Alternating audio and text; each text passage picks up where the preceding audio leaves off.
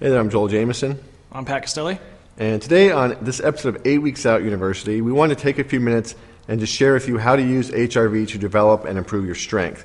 One of the questions we get asked a lot is, how do I use HRV to do this, or how do I use BioForce to do that? So we brought Pat Castelli here, and Pat is fresh off his win at the National Strongman Championships.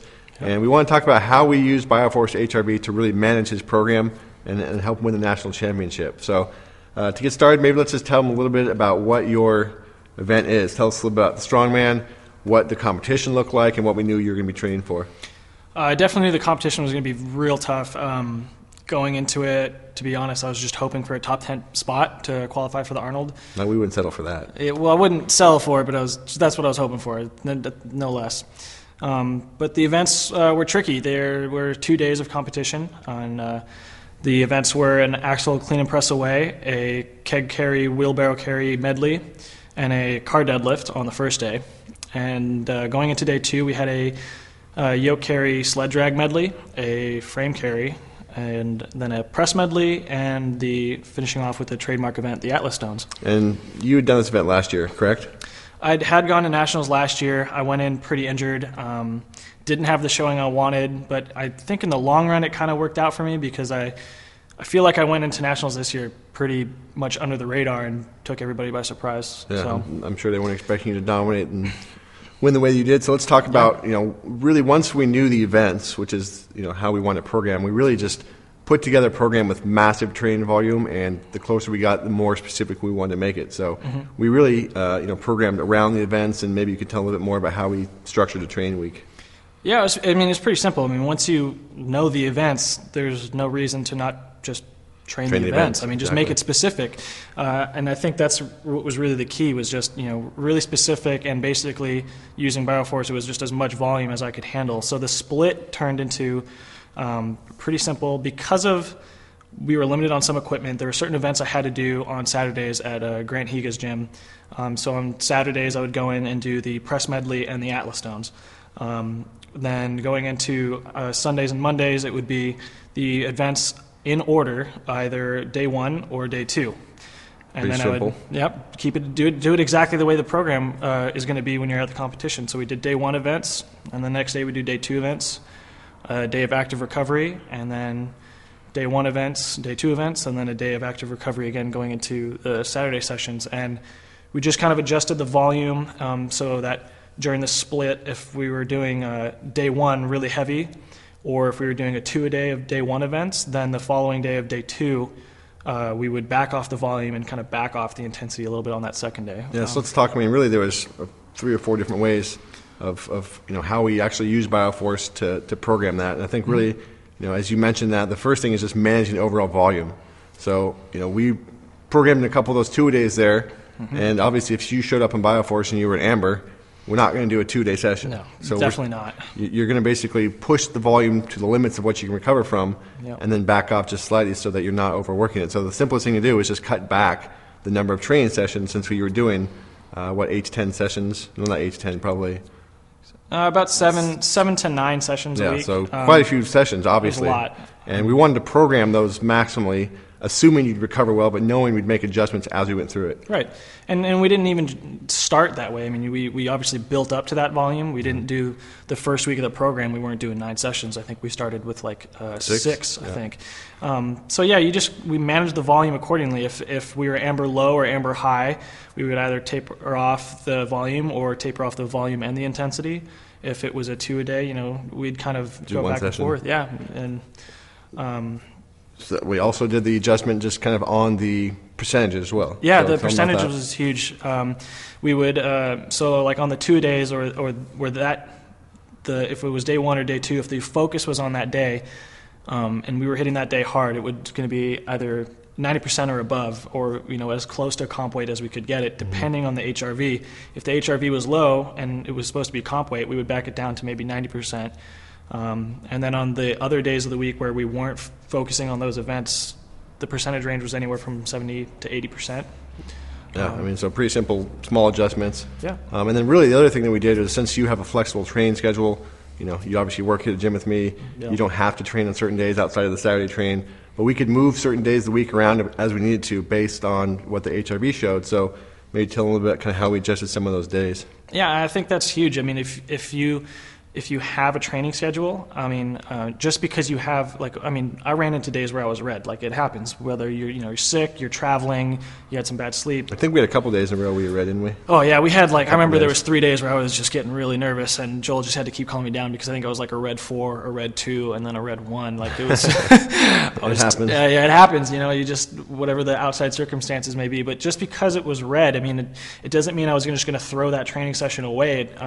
We integrated enough flexibility into the training program that we could move the active recovery days around to best manage and recover from those red sessions and still catch up on the work that we were going to miss. Like, we still ended up getting the total volume that we needed. Yeah, we just moved it around a little bit. Yeah. And then the other thing, like you talked about, sometimes no matter how much you manage things, outside circumstances, sleep, travel, whatever else gets in your way, sometimes you're going to have to need some sort of recovery strategies. And really, we could also use HRV and did use it to help manage that recovery by picking the right strategy for you. So if he was a red or amber, high or low, we're going to want to use a little bit different strategies there. We're not going to always want to use, the same recovery strategy. So we're able to kind of fine-tune.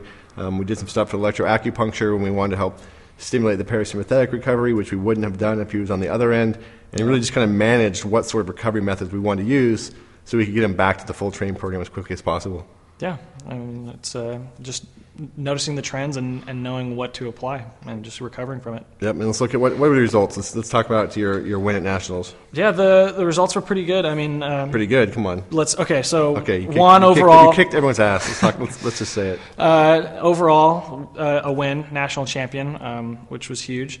And what place did you get last year? Jeez, I think it was like 14th or 16th. Something. It was bad. So a big jump basically in your performance. Yeah, huge, huge, and a lot of that was I wasn't training as well as I could have been over a year ago, and part of it happened with an unfortunate injury outside of training, and sometimes you just have to roll with that. But I think what the key to my win was the guys were big, and they were definitely really, really strong guys and strong competitors, but I outplaced them overall with just being consistent on all of the events. And yeah, I think you placed, 4th to 7th, and you didn't have anything lower than 7th. Yeah. Even though you didn't win, you basically were good at every single event. Yep, I wasn't the leader on any one single event, but I think just being consistent and staying top 7 all the time was definitely what brought me the win at the end. I think the other thing I think that helps a lot is since we knew the events and you trained so specifically for them, I think a lot of guys don't necessarily do that as much, and then they get to a couple events where they hadn't trained particularly well for that or they hadn't done it as much, and they just bomb a couple of events. Oh yeah, I mean it happens. And I think that's where sometimes people will try and put their programming and they'll do splits like up or lower or whatever the split may be. And if you have the events and the event orders, you should be hitting them in those orders because you may be great, pressing or moving events, but, if you have to do that after an event that, really taxed you and you're not recovered, it's going to make the difference. And I think that's what helped me be so consistent was we just hammered the events out in the exact order that we were going to have to do them. Granted, when we got to the competition, there were some event changes and some event order changes, and you have to deal with that kind of stuff on the fly. But I think just doing the events over and over again, doing them sticking over as close and to over. order.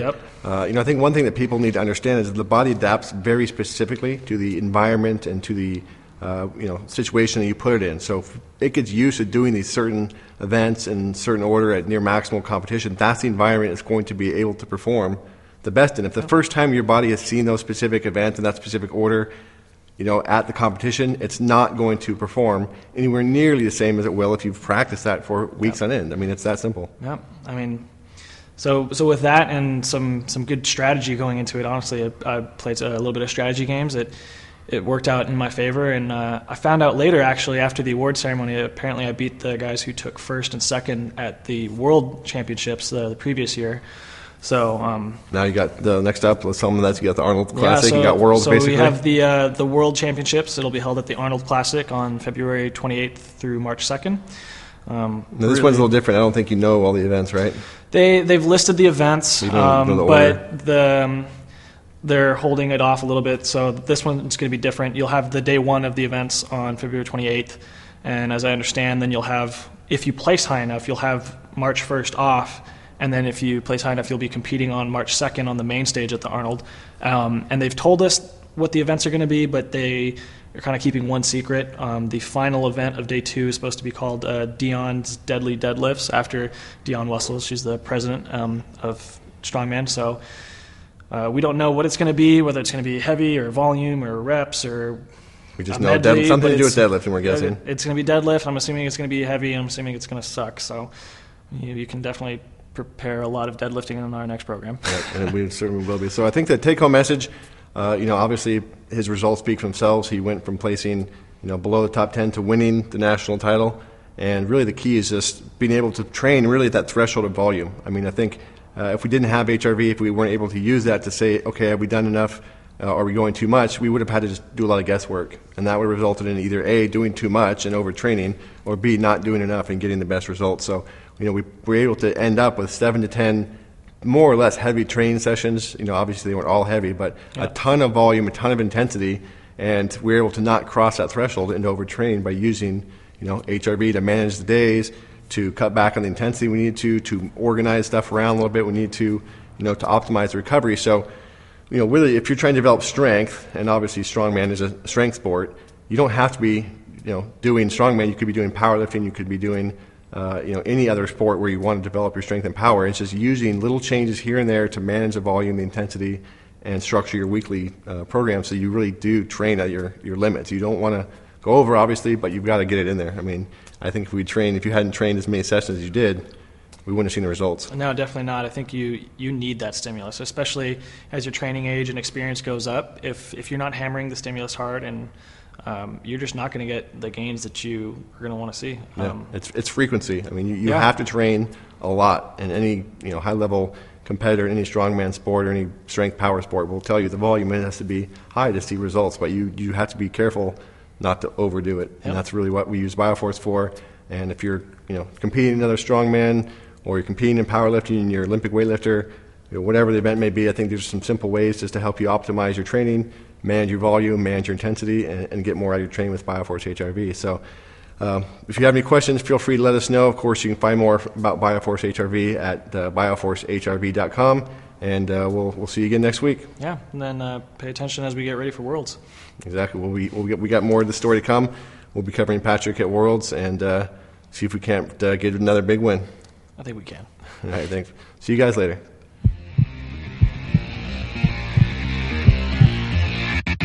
I train to dominate my opponent. I train because the competition never ends. I train because life is a fight. BioForce gives me an edge.